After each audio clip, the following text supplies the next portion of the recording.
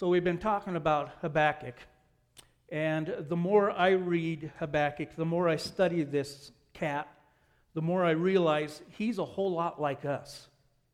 It's just like there's several centuries, like 4, between him and us. And, you know, it's amazing, his thought process, and the way he looks at God, and the way he interacts with God, and the things that he's doing, and the way he manifests himself to God, and the way God manifests himself back to him. And yet, in all of that, I see Habakkuk as a dude just like us. I mean, he puts his pants on, or his robe in his case, no differently than what we do. And it's interesting because some of the things that we've been learning, like for instance, last week we learned that man has limitations. We learned about the 4 elements of our limitations. So the first one would be limited potential. A lot of people just say, you know what, you've got unlimited potential. That's not true. We have limited potential. The second is that we're limited in our ability. God is not limited in his ability, but we definitely are limited in our ability. The good news for you is that I'm not a dentist and I'm not a brain surgeon. I have limited ability. The third thing that we looked at is that limited in time. We are limited we have a number of years that have been set before us, and we are going to live those years out. The Bible tells us that God has ordained the day that we leave this planet Earth. It's already preset. We're going to die one day. And some people look at that as really bad news. That is not bad news. That's the good news. The bad news is you might live to be 110. Yikes on that one. So if you think about time and you took all of recorded history and you condensed it into 1 hour, from the beginning with Adam and Eve right up to where we are right now, if you condensed that and you squeezed it all into 1 hour, your life in that 1 hour would be like 2 milliseconds. It would be like blink, blink, you're gone. Think about that. Your life, the span of your life, in an hour would be 2 milliseconds. And so that kind of puts us in a bit of a like, wow, okay, not a lot of time.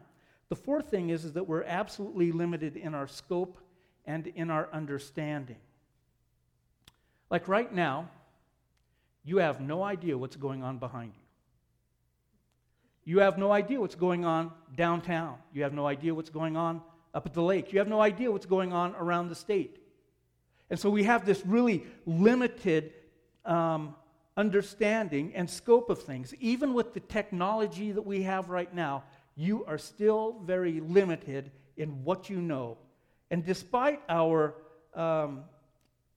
limitations, we think we have a greater understanding of it. But now if you go back and you think about the whole time thing where you've got 2 milliseconds, it's like now you watching, if there's an hour-long television program that you're watching on television, but you only get to see 2 milliseconds of that program. Now you're going to sit down and argue with the guy that put the TV program together what that program is about.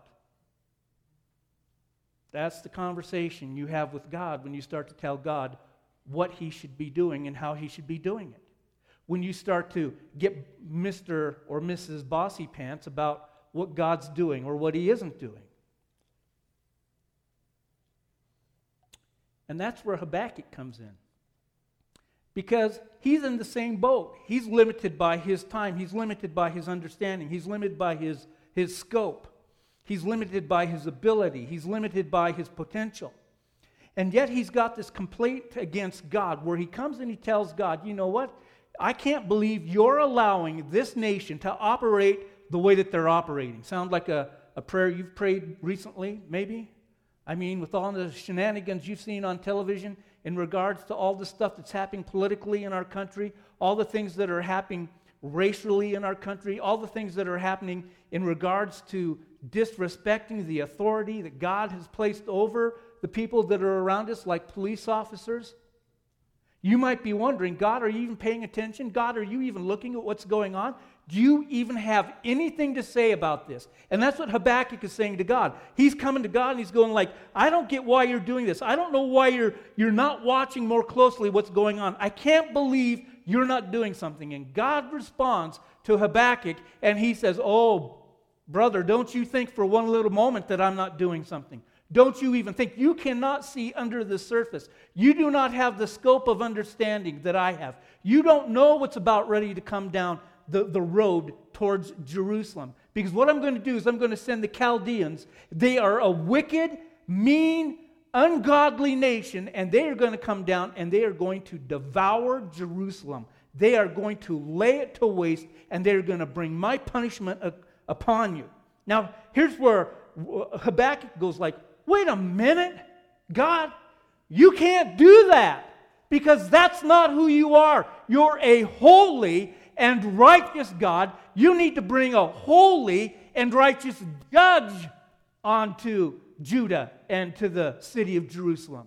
Don't bring these wicked, sinful people to bring your judgment to us, God. You can't do that. I mean, you're not really serious. You're really not going to wipe us out. You're not really going to kill us all. You're not really going to bring that judgment to us. And surely you're too holy for that. Surely you wouldn't do that. And there's no way that you're going to do that. See, now he's talking back to God. In his little millisecond of life on planet Earth, now he's talking back to God, who has the whole scope of everything in mind. And so as he looks at it, now what he tries to do is he tries to butter God up a little bit. He tries to give him a little bit of sweet talk to God.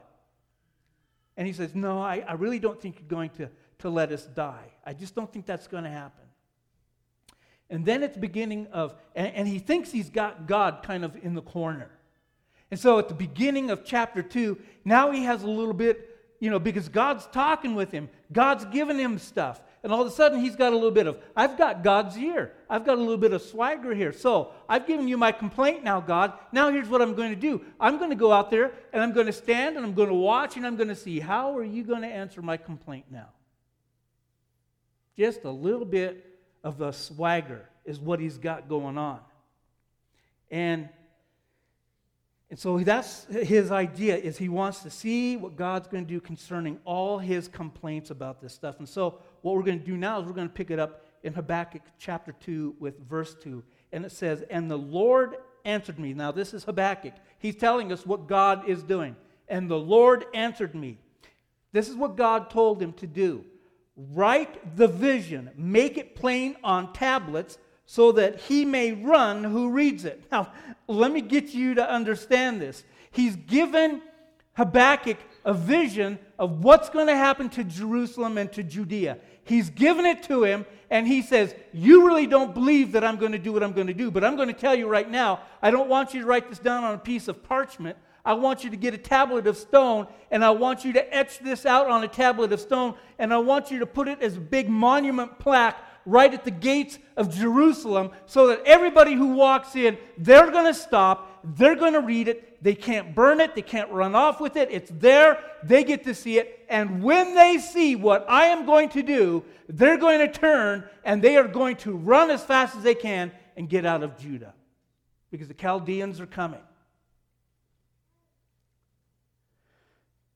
And so he's gonna write this down, he's going to chisel it in the stone. And this is one of the things that you should really be encouraged by God about, is he doesn't try to hide his promises from you. He's very open about what he promises to do. And he doesn't change them either. When he talks about a promise, he does not change his promise. In fact, he's always reminding people, even sometimes hundreds of years later. I mean, if you think about Isaiah made this great prophecy about the coming of the Messiah and who he was going to be. He was going to be the Prince of Peace, the everlasting Father. He made these promises about Jesus, who he was going to be when he came. And it didn't happen for hundreds of years. Hundreds of years it didn't happen. And God kept saying, I've made this promise to you. I've made this promise to Abraham. I've made this promise. Don't you forget about the promise I made. It just hasn't come to fruition yet. And so that's what we see what God is saying next to Habakkuk. He says, for still the vision awaits its appointed time. It hastens to the end. It will not lie. If it seems slow, wait for it. It will surely come. It will not delay. Now, you see, I think the problem that we have is kind of like Habakkuk. He got a little bit impatient with God. He got a little bit put out with God not stepping up and doing it as fast as he wants him to do. Does that sound a little bit maybe like your life? You're asking God to do something, and you want God to do it right now. Come on, God, what are you waiting for? Listen, I've got a time frame on this thing, and so I need you to act sooner rather than later. I need you to show up. I need you to do your thing. I need you to make me look good. I need you to do something in my life. I need you to straighten out my kids. I need you to give me a new husband. Just, oh yeah, dig that guy. And God's going to say, like, you know what? I'm going to give you a new heart. I'm going to give you something that you didn't ask for, something that's better for you, something you never saw coming. And so that's where we find our buddy Habakkuk. He's going like, okay, this is a promise that you're making. And God made this promise to Habakkuk. And here's the thing that is really so different about God and us. When God makes a promise, he always follows through with it. Maybe not on your timing, but on his timing. His timing is always perfect. God always follows through on his promise to us. And he's the same way with Habakkuk. And there's a difference between God's promise, and I'm going to call it his threat. Now let me explain that to you. You don't think God threatens people? He does. Matter of fact, if you go and you read the other little prophet, Jonah, you remember Jonah and the big fish? Well, everybody kind of gets Jonah and the big fish, but they forget about Nineveh. Nineveh was kind of like the Chaldeans. They were a wicked nation, an ugly, wicked nation. They were doing all kinds of horrific things. I mean, just mind-blowing how they were evil and wicked. And so God says to Nineveh through Jonah, he says, if you don't repent, I am going to come in and I am absolutely, utterly going to destroy you. There won't be even a stone left. You had better repent and turn from your wicked ways. That's the threat. So the message comes, and they believe God means what he says, and so they repent. And they walk around in sackcloth and ashes, and God relents. God doesn't follow through. God didn't make a promise. He said, this is what's going to happen. If you don't do this, this is going to happen. If you do this, this is what's going to happen. Now, the promise is he'll follow through on whatever he says he's going to do, and that's exactly what he did. And so that's what happened with Jonah. And so the Lord really comes to us, God comes to us and makes promises to us. Matter of fact, in Numbers 14:18, this is not on the screen, I want to show you one of the promises that God makes that is still true to us today. Even though it was made in the Old Testament, some people have a real problem connecting that the New Testament and the Old, they see them as separate things and that they're not tied together. But my thing for you is, if you don't get to understand and really know the Old Testament, you will never fully engage in the New Testament. You have to know where we have come from in order to know where we are. So here's the promise that God made in Numbers 14. The Lord is slow to anger and abounding in steadfast love, forgiving iniquity and transgressions. We'd like to just stop right there because that sounds pretty good. That's a promise God has made. But there's two parts to this promise. By no means clear the guilty, visiting the iniquity of the fathers on the children to the third and fourth generation. Do you get that? Remember last week, I talked about the things that you do right now in today are going to have devastating effects on tomorrow, or the next day, or the next week, or the next month, or the next year. What you do now makes a difference down the road. And this is one of those things that God's talking about here. He says, if you do not follow, if you do not obey, if you do not step into relationship, if you are not walking with Jesus, if you're not obeying the things that I do, if you persist to walk in your wickedness, in your evil ways, I am going to take that and I am going to transfer that thing all the way to the third and fourth generation of your family. So think about that. Some of your bad behavior, some of your rebellious nature that you have against God is going to show up not just in your kids, but in your grandkids and your great-grandkids. What a nice inheritance Grandpa left for us.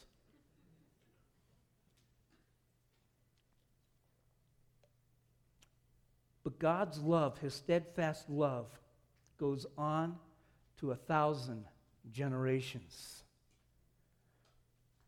When you've made a clear choice and you've decided you're going to follow Jesus, you've got this thing from God that is absolutely incredible. And so what we see about God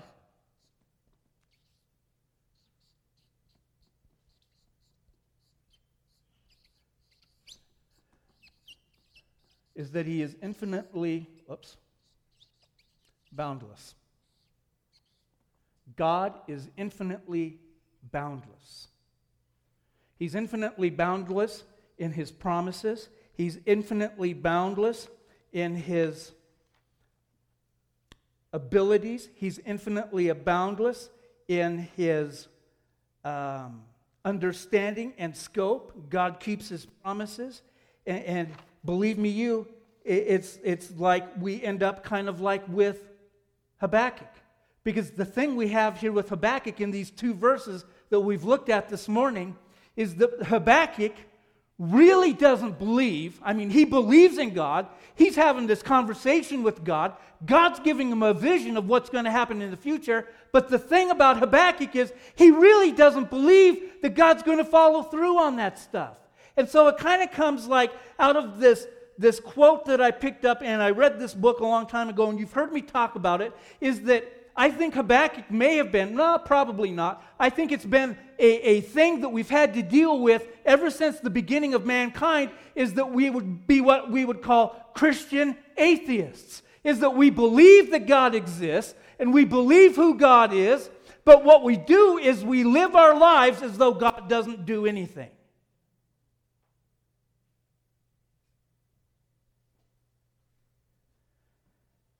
And so there are these promises that God has given to us that have been fulfilled. And Habakkuk knows some of these promises. He's just forgotten them. He's forgotten what God has done. So let me help you understand some of these promises. So if you go back to Genesis chapter 12, that's where God's having an interaction with Abram. And Abram is a man that God has called out. Guess where he came out of? Guess the tribe, the nation that he came out of? Chaldeans. The very same ones that are going to come down and destroy Judah, the very same ones that are going to bring God's judgment upon them, they're Abram's relatives. How's that for God's kind of irony on the whole thing? I'm going to bring your uncle, your cousin Eddie, to bring a little spank on you. And so God comes to Abram and he says, I'm going to make out of you a great nation of people. Out of this great nation, all the nations of the earth are going to be blessed. That's the promise that we get out of Genesis chapter 12. And Abram doesn't have any children at that time. And he's looking around and he's going like, whoa, wait a minute, God. Listen, I don't know if you've noticed this or not, and I know you know everything, but I don't know if you've been counting my birthdays. I'm like 75. I don't have any kids. And my wife, he just says she's older. And he's going like, yeah, we've been trying for a long time. No, something ain't happening here. And so they're kind of like, okay, but God still has this promise. And he says, I know that this is possible with you. And then in Genesis 15, God says, after these things, the word of the Lord came to Abraham in a vision.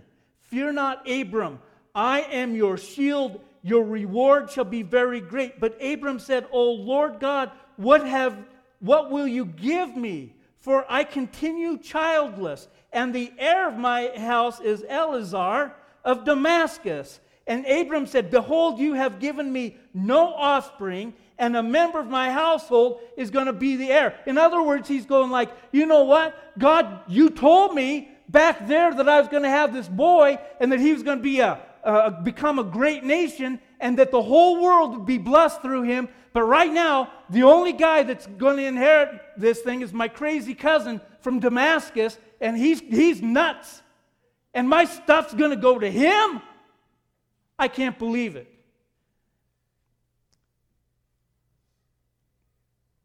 And this is what God said to him. And behold, the word of the Lord came to him again. And this man shall not be your heir. Your very own son shall be your heir. And he brought him outside and said, look up toward heaven and number the stars, if you are able to number them. Then he said to him, so shall your offspring be. And he believed the Lord, and he counted it to him as righteousness. You see, here's the thing about Abram. He's going like, okay, you made this promise to me. You said that I'm going to have this kid, and that was 25 years ago. So, I was like old then. I'm really old now. And I still don't have a kid. And Crazy Eddie from Damascus is going to get everything. And this is driving me crazy. And then God's going like, no, come outside. I want to show you something. And so he's standing there. Can you imagine looking at the Milky Way, looking at the Big Dipper, looking at Orion's Belt? I think that's right. Looking at all the constellations in the sky. And God says, now I want you to start counting them. I want you to start counting them because that's how many offspring you're going to have. That is what your family is going to look like. And Abram's like, okay, I believe you. And so what we see here with Abram is that there is a shadow of what was yet to come. And actually what God does is he gives him this promise, and he keeps the promise with him. And then later in Romans, Paul, when he's talking about faith, he says that Abraham was justified by his faith, that he believed and it was counted to him as righteousness. You see, this is part of the picture that a lot of people don't get. They believe that they have to go out and they have to do stuff. They have to earn their way. They have to make themselves good enough for God. They have to be right with God. They have to present themselves as something that they can never be in order to appease God and to please God, so that they have this relationship with God. And what Paul's saying to the Roman church is, don't even believe that nonsense. Because it's not about you. It's about being justified by Christ's blood. That's what it's all about. It's nothing that we do to bring right standing. Our right standing is only coming through Jesus Christ. And that's where the promise came to us. Because back in Genesis, when Adam and Eve sinned and the serpent did his thing, all this thing is going on, God made a promise right then to Adam and Eve. And he says, I am going to bring to this planet Earth my son, and he's going to be a snake crusher. He's going to crush the head of the serpent. And when he does that, that is going to set everyone who is held captive by sin, death, guilt, and shame, set them all free. Because they get to live in the newness of all of that. And so these are the promises that God has given to Abram, and he's looking and he can't see the end of it. He doesn't know who Jesus is. He knows about the Messiah. He understands the Son of God, but he really doesn't know who Jesus is. And so he's going by faith that God is going to do something miraculous through him and through his family. And so, what we find also in the book of Romans, and what Paul tells us, is that Jesus, when he died on the cross, he didn't just die for the people at that present time, or those people who in the future would say, I believe in Jesus, he's my Savior, he's the Son of God, he's the one that's forgiven me my sins, his blood has covered me, he's removed my sins forever as far as the east is from the west, he's done all that for me. I believe that, we believe that, because that's what we've been taught, because that's what the truth is that God presented to us through Jesus Christ. But what happened on the cross is far more significant than what had happened to us. Because the blood that Jesus spilled on the cross also covered the sin of Adam and Eve and every other person who walked with God but didn't know Jesus, Jesus' blood is retroactive, is a grandfather clause, and so all those people are now right relationship with God. Woohoo! All right, well, maybe I'm just a little too excited about that kind of thing.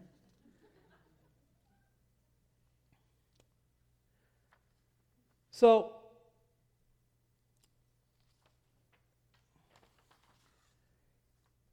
there's this amazing thing that happens as we take a look at God, because we have this understanding that we get this picture of God and how He is infinitely boundless in all of these things for us. And yet, what happens in that is that we get this picture of who God is. As a matter of fact, God had kept making these promises all the way through. He made a promise to King David. And He said, listen, your bloodline will be on the throne forever. Forever. We don't get that.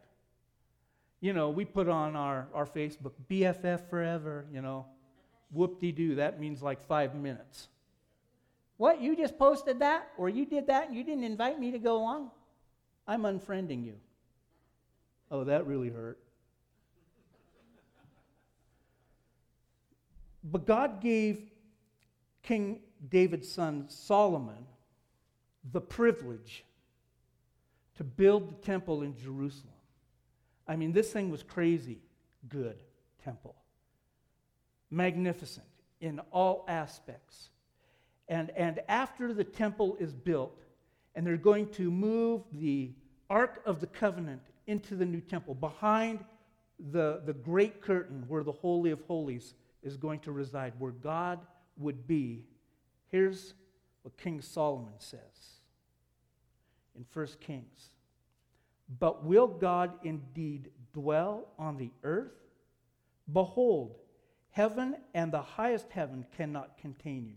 How much less this house I have built. You see what he's saying here, what Solomon is saying here is, I understand the scope and magnitude of who you are. You fill the entire universe. When I look, as you told my great, whoever he was, great Abraham, that these stars is us, I believe that you told him that. And I believe you put these stars up here in the sky. I believe you told every one of them what their name was. I believe you told them what to do. I believe all that stuff. I believe you built it. I believe your presence is everywhere in the universe, on the earth, everywhere. So how can this tiny little house called the temple of God hold you?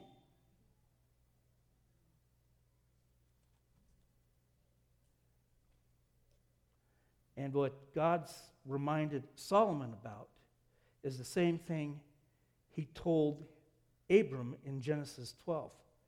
This is going to be about the world, not just about you.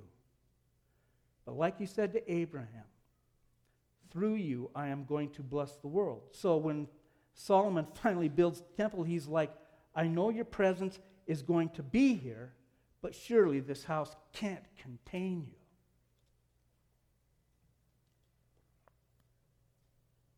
Which brings me to where I really think we need to have an honest conversation with ourselves about life, about the big things of life, about the things in life that we take for granted, things that we just don't really think about, things that we don't comprehend, things that can kind of blow our mind if we were to spend any time thinking about it. But here's my deal this morning with you. I may have a bone to pick with you this morning. And here's my bone that I may have to pick with you. Is if you came here this morning to meet with God, then you came for the wrong reason. Because if that's your intention, what you're saying is the only time I will ever meet with God is when I go to church. And that's not what the Bible teaches us. The Bible doesn't say, if you go back into Matthew when Jesus was crucified on the cross, and it tells us in Matthew that when Jesus died, the earth shook, there was an earthquake, and that the curtain in the temple that was at least 6 inches thick 20 feet tall. It ripped from top to bottom, from the top to the bottom of this thing, not by the hand of man, but by the hand of God. And when God ripped that veil, He said this, God is leaving the house. He's not going to be here anymore. He's going to reside in the hearts and lives of men and women, because that's what the church is about. The church isn't the building. The church is you. So if you've come here thinking, I'm going to go to this place and I'm going to meet with God and we're going to be, having this great thing going on, and then I'm going to leave God in the church, you are sadly mistaken, because let me prove my point to you from Psalm 139. And we're starting right around verse 7, and it says, where shall I go from your spirit? Where shall I flee from your presence? If I ascend to heaven, you are there. If I make my bed in Sheol, you are there. If I take the wings of the morning and dwell in the uttermost parts of the sea, even your hand shall lead me, and your right hand shall hold me. If I say, surely the darkness shall cover me, and the light about me be night, even the darkness is not dark to you, and the night is bright as day, for the darkness is as light with you. So David, Solomon's daddy, he wrote this, and he noticed that God was everywhere. And we see that because of his use of personal pronouns. Wherever I go, you are there. So he's not saying, if I go to the mountain, you might be there. Your authority and dominion is there. No, he's saying, you are absolutely there. Your presence is there. And he says, even in the darkness, even when I don't see light, you are there in the middle of my night. And the Bible talks about this all the time, about God's goodness, God's presence, God's ability to be everywhere. He even says this to his disciples. Jesus encourages his disciples, and he says this to them, listen, I know, and my Father knows, and the Spirit knows everything that's going on, because we even know when the bird of an air falls to the ground. We know that. So here's what is really important for us to get today, is because when we talk about God, and when I talk about God, I don't want you to think about this kind of nebulous kind of theory of God. I want you to think in the reality of who God is. And so this is what it looks like. So every time I talk about God, I want you to think of this. I want you to think of the Father. That's an A. I want you to think of the Son, and I want you to think of the Holy Spirit. And this is what you need to know. Because when it says right here in Psalm 39, when it says that God's presence is on the mountain, where shall I go from your spirit? It's not just the Father that we're talking about. We're talking about the Son.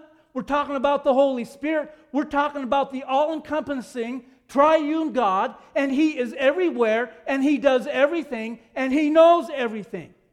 This is the thing about it. And so when you come to church and you go, let's go worship God at church today, God's going, I've been with you all week long. Where are you? You think you're going to church because that's where I'm waiting for you?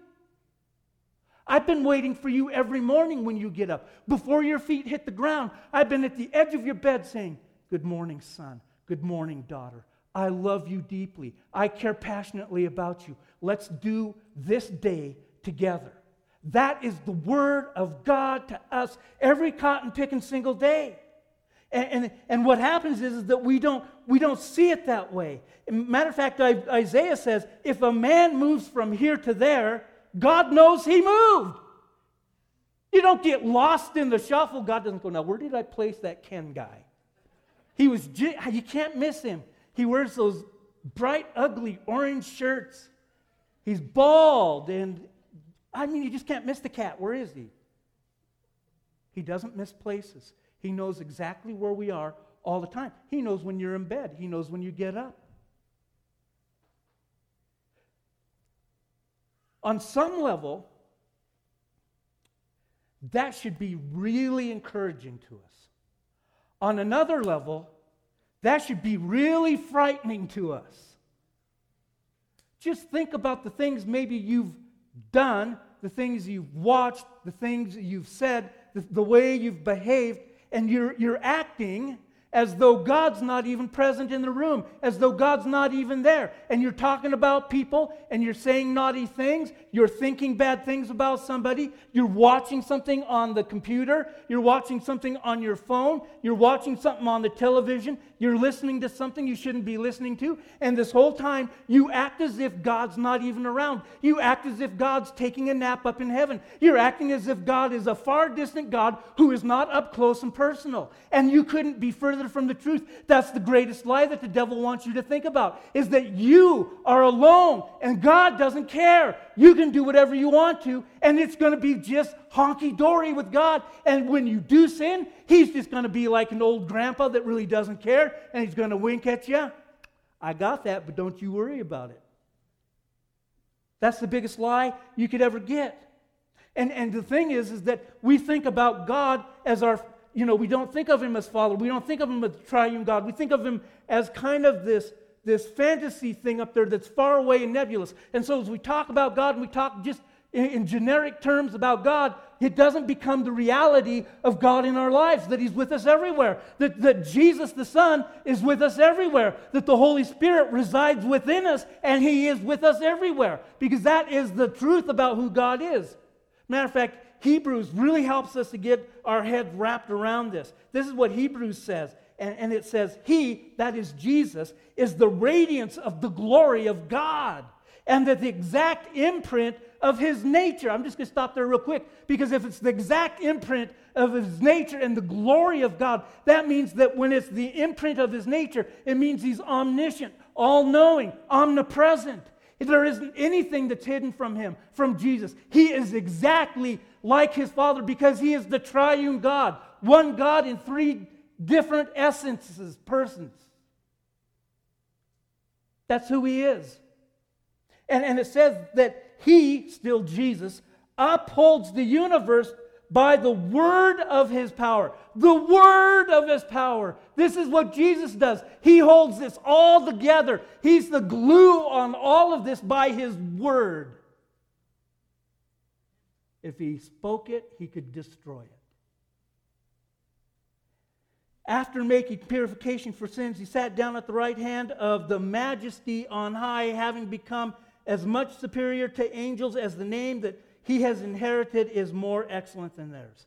Hebrews tells us that everything we can attribute to God the Father is also true about Jesus, and is true among us. And so what we have to understand is that the Father, the Son, and the Holy Spirit, they don't just know about tomorrow. Get this. I want you to hear this. They don't just know what's going to take place tomorrow, like we can figure out kind of like tomorrow, because tomorrow we've already set plans. You're going to drive to work. You know the job you're going to do at work. You know the things you have to get done. You know the appointed time when you want to be done with work. Then you know you want to come home, and you know that your wife or your children or somebody, some magical person, has made dinner, and it will be waiting for you as you walk in through the door. Because that's kind of what we know. But let me tell it to you this way. God doesn't know tomorrow. God is already in tomorrow. God's already there.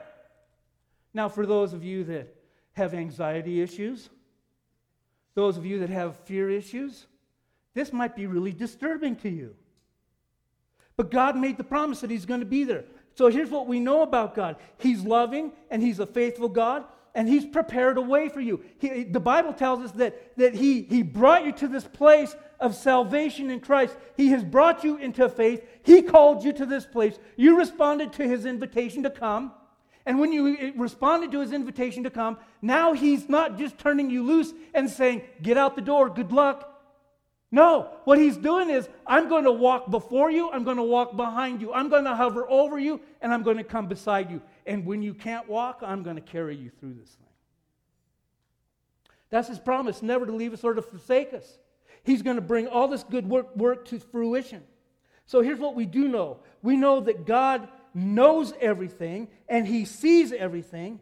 But not only that, but He is good, and He does good in all of His work and governance, which is completing, which means that Jesus makes the promises to us for us to live every day. So let me give you some of the promises that Jesus has given to us. John chapter 10. He says, this is Jesus speaking, I am the door. Get that. I am the door. That means you have to go through a door. In order to come in here this morning, you had to go through a door. There was no other way to get into the building other than going through a door. If anyone enters by me, he will be saved, and will go in and out and find pasture. Pasture is a reference for a place of rest. Rest, feeding, comfort, security. The thief only comes to steal, kill, and destroy. How many times have you heard me say that? That's the enemy. I come that they may have life and have it abundantly. I am the good shepherd. The good shepherd lays down his life for his sheep. That is the promise that has been made for you. Get that. Did you see what Jesus says? He says, I'm the door. And then he makes this promise conditional because it's not a one-way it's not a one-way street. God wants us acting together with him. He says, if you enter the door. If. In other words, not everybody's going to be saved because not everybody's going to want to walk through the door. Not everybody's interested in Jesus. Not everybody wants to love Jesus. Not everybody thinks they need Jesus. There are people that think they can do it all on their own, that they don't need anybody else in this world to do it. Matter of fact, they might even think that Jesus is just a big hoax and that he doesn't play any kind of rule in their life at all. He has nothing to do with them. Those are the people who will not enter in by him. And continuing on in John 10, Jesus said this, I give them eternal life, and they will never what? Perish. We're not talking about physical. We're talking about spiritually perishing.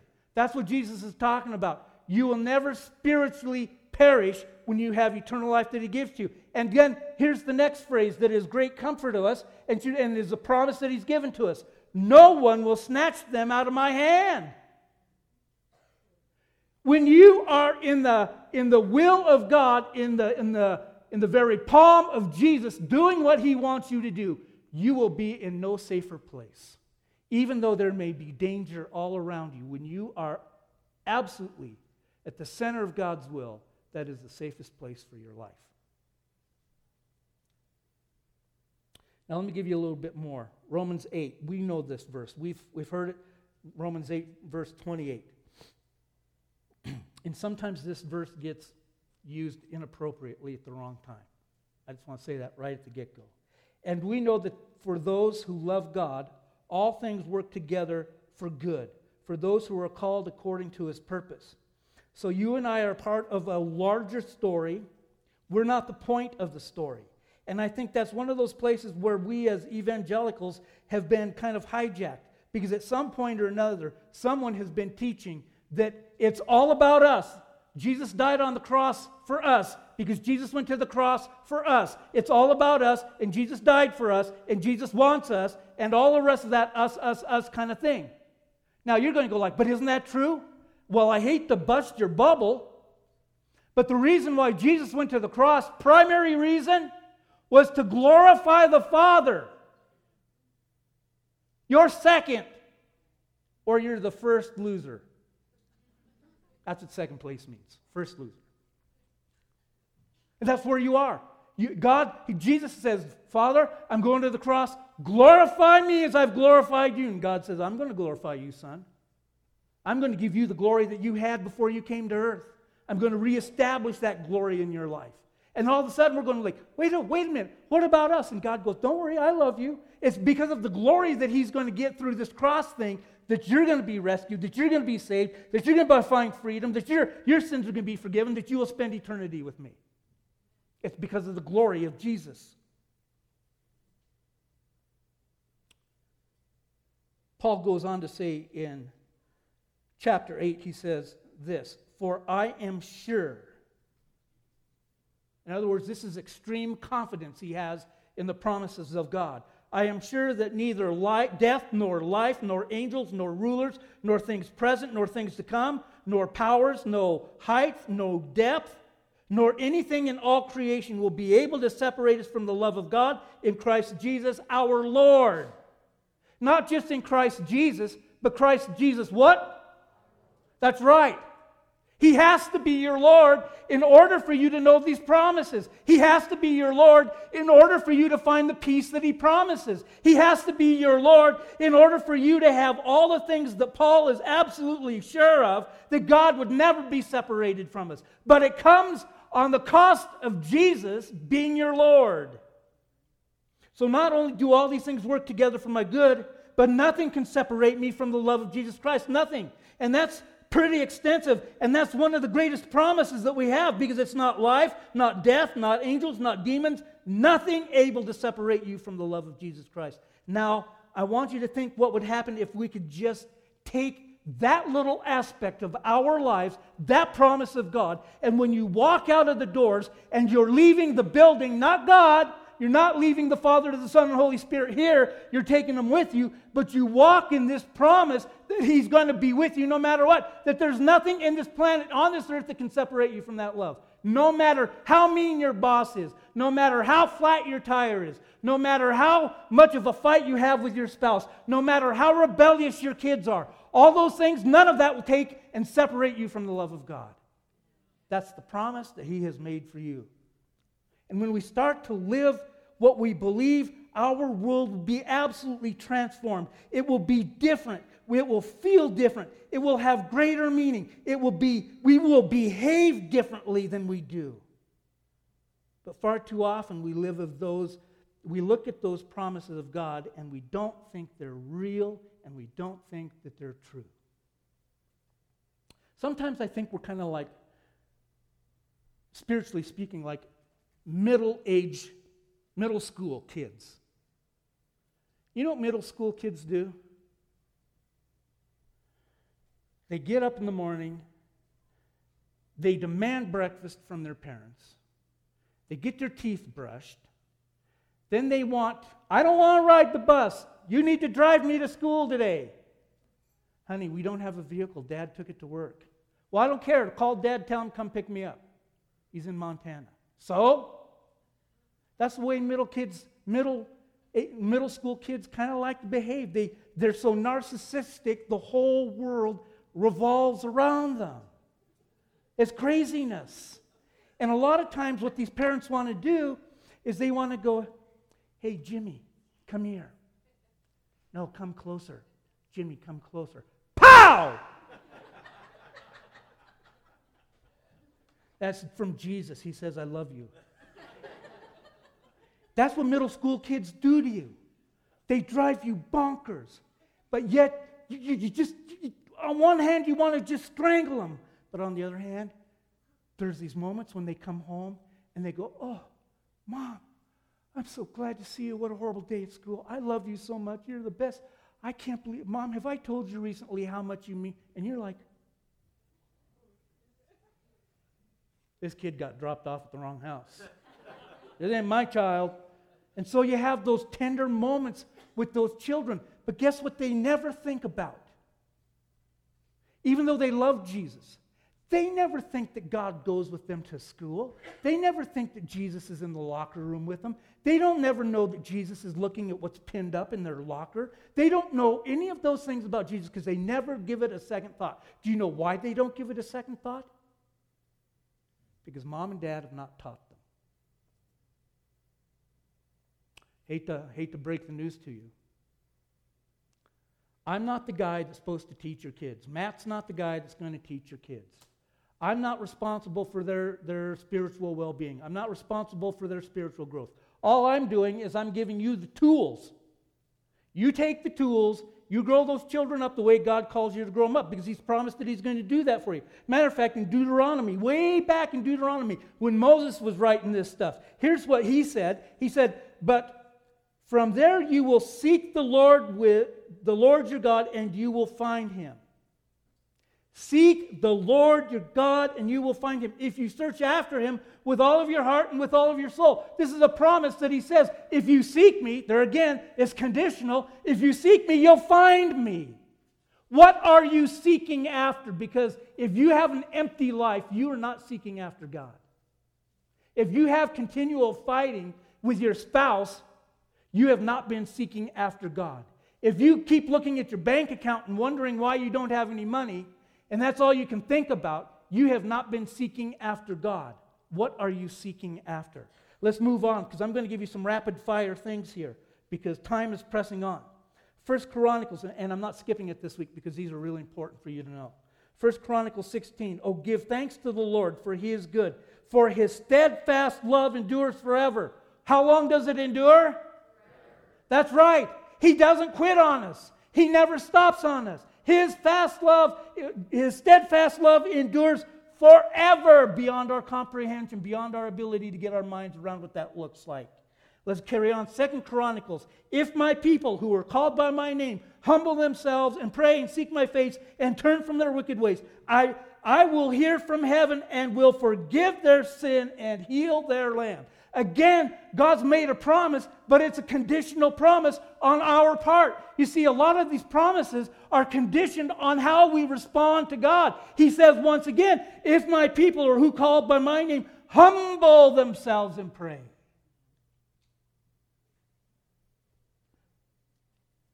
Second Corinthians 1, 3 through 5. Blessed be the God and the Father of our Lord Jesus Christ, the Father of mercies and the God of all comfort, who comforts us in our affliction. Get this, here's the promise. He's going to comfort you in your affliction. But why does He comfort you in your affliction? So that we may be able to comfort those who are in any affliction with the comfort with which we ourselves are comforted by God.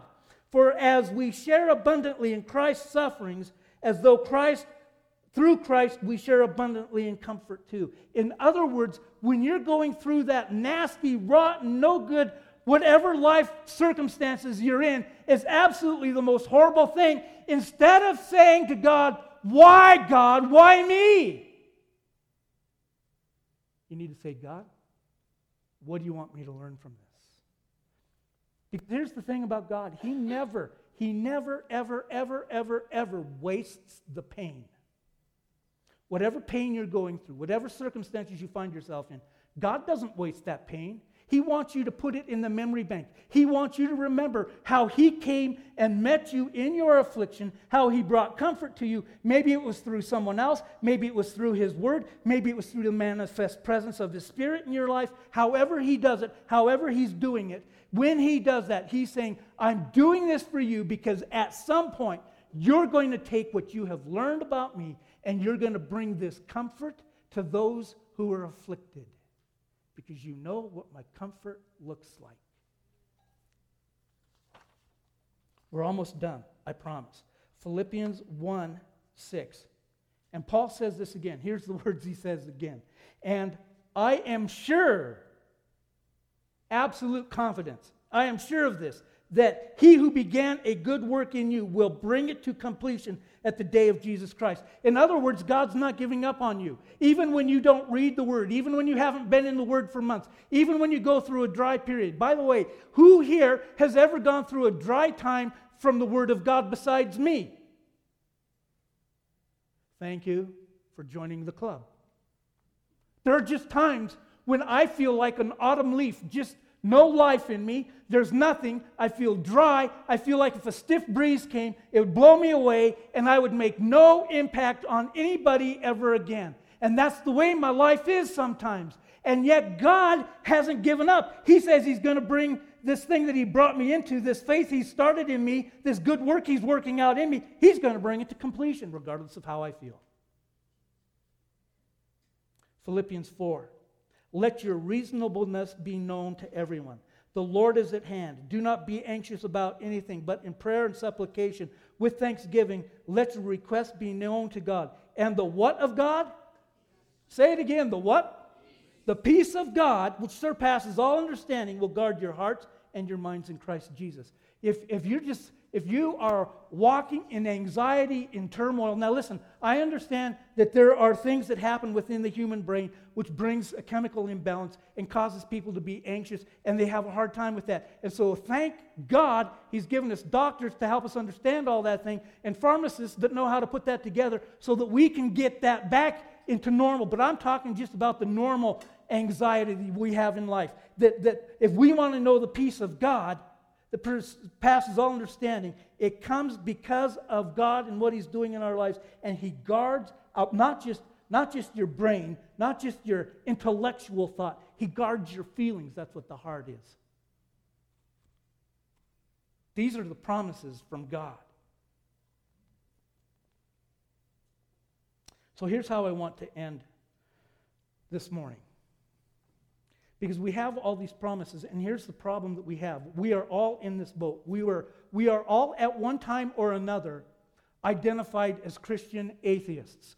Because what we do at one time or another is we say we believe God, but we live as though He doesn't exist in our lives or is a part of our life at any place. We do it almost daily, weekly. And I'm not just pointing my finger at you. I'm saying I'm in the same boat as you. And so what God is calling us to do is to trust in the Lord with all of our heart, lean not on our understanding, and acknowledge Him in all of our ways, and He will direct and make our paths straight. That's the process that God has for us. And so my question to you today is, where are you in your walk with God? Is He something out there nebulously that you just kind of talk about, but He's not here in reality? He rules out there, but He rules nothing here. Then His call to you today, His call to you is to come to Him and to find Him to be the one who leads you through life. Not the one that you need when you kind of have some stuff going on and you just cry out at a moment's notice. He wants to be in front of you. He doesn't want to be the little guy on the shelf. And so you may be feeling a little bit beat up by life. You may be feeling a little bit worn out and weary and anxious. And you just don't know what to do. But these are infinitely boundless promises that are true as true the day that God said them. They're as true today. So here's Jesus' invitation for you. Come to me, all you who labor and are heavy laden, and I will give you rest. Take my yoke upon you and learn from me, for I am gentle and lowly in heart, and you will find rest for your soul. For my yoke is easy and my burden is light. Aren't you thankful that He keeps inviting us to come? Amen. Father, we thank you today that regardless of where we're at, regardless of what we think, regardless of the way we've talked to you or not talked to you, you have promised us that there will be nothing that comes into our lives that can ever take us away from you. That you won't ever give us something that you, with your help, will help us to overcome. We run into things, God, all the time that are more difficult than what we can bear, and that's why you keep calling us to come, because you're the one that bears them for us. And so we thank you that you are enough to satisfy our deepest longings, that you are the one that gives us and forgives us, that when we seek you, we will find you, and that you come and passionately seek into the deepest part of our soul and create in us worship and relief from sorrow and anger and bitterness. And you give us much more of a heart of Jesus than we could ever understand or imagine.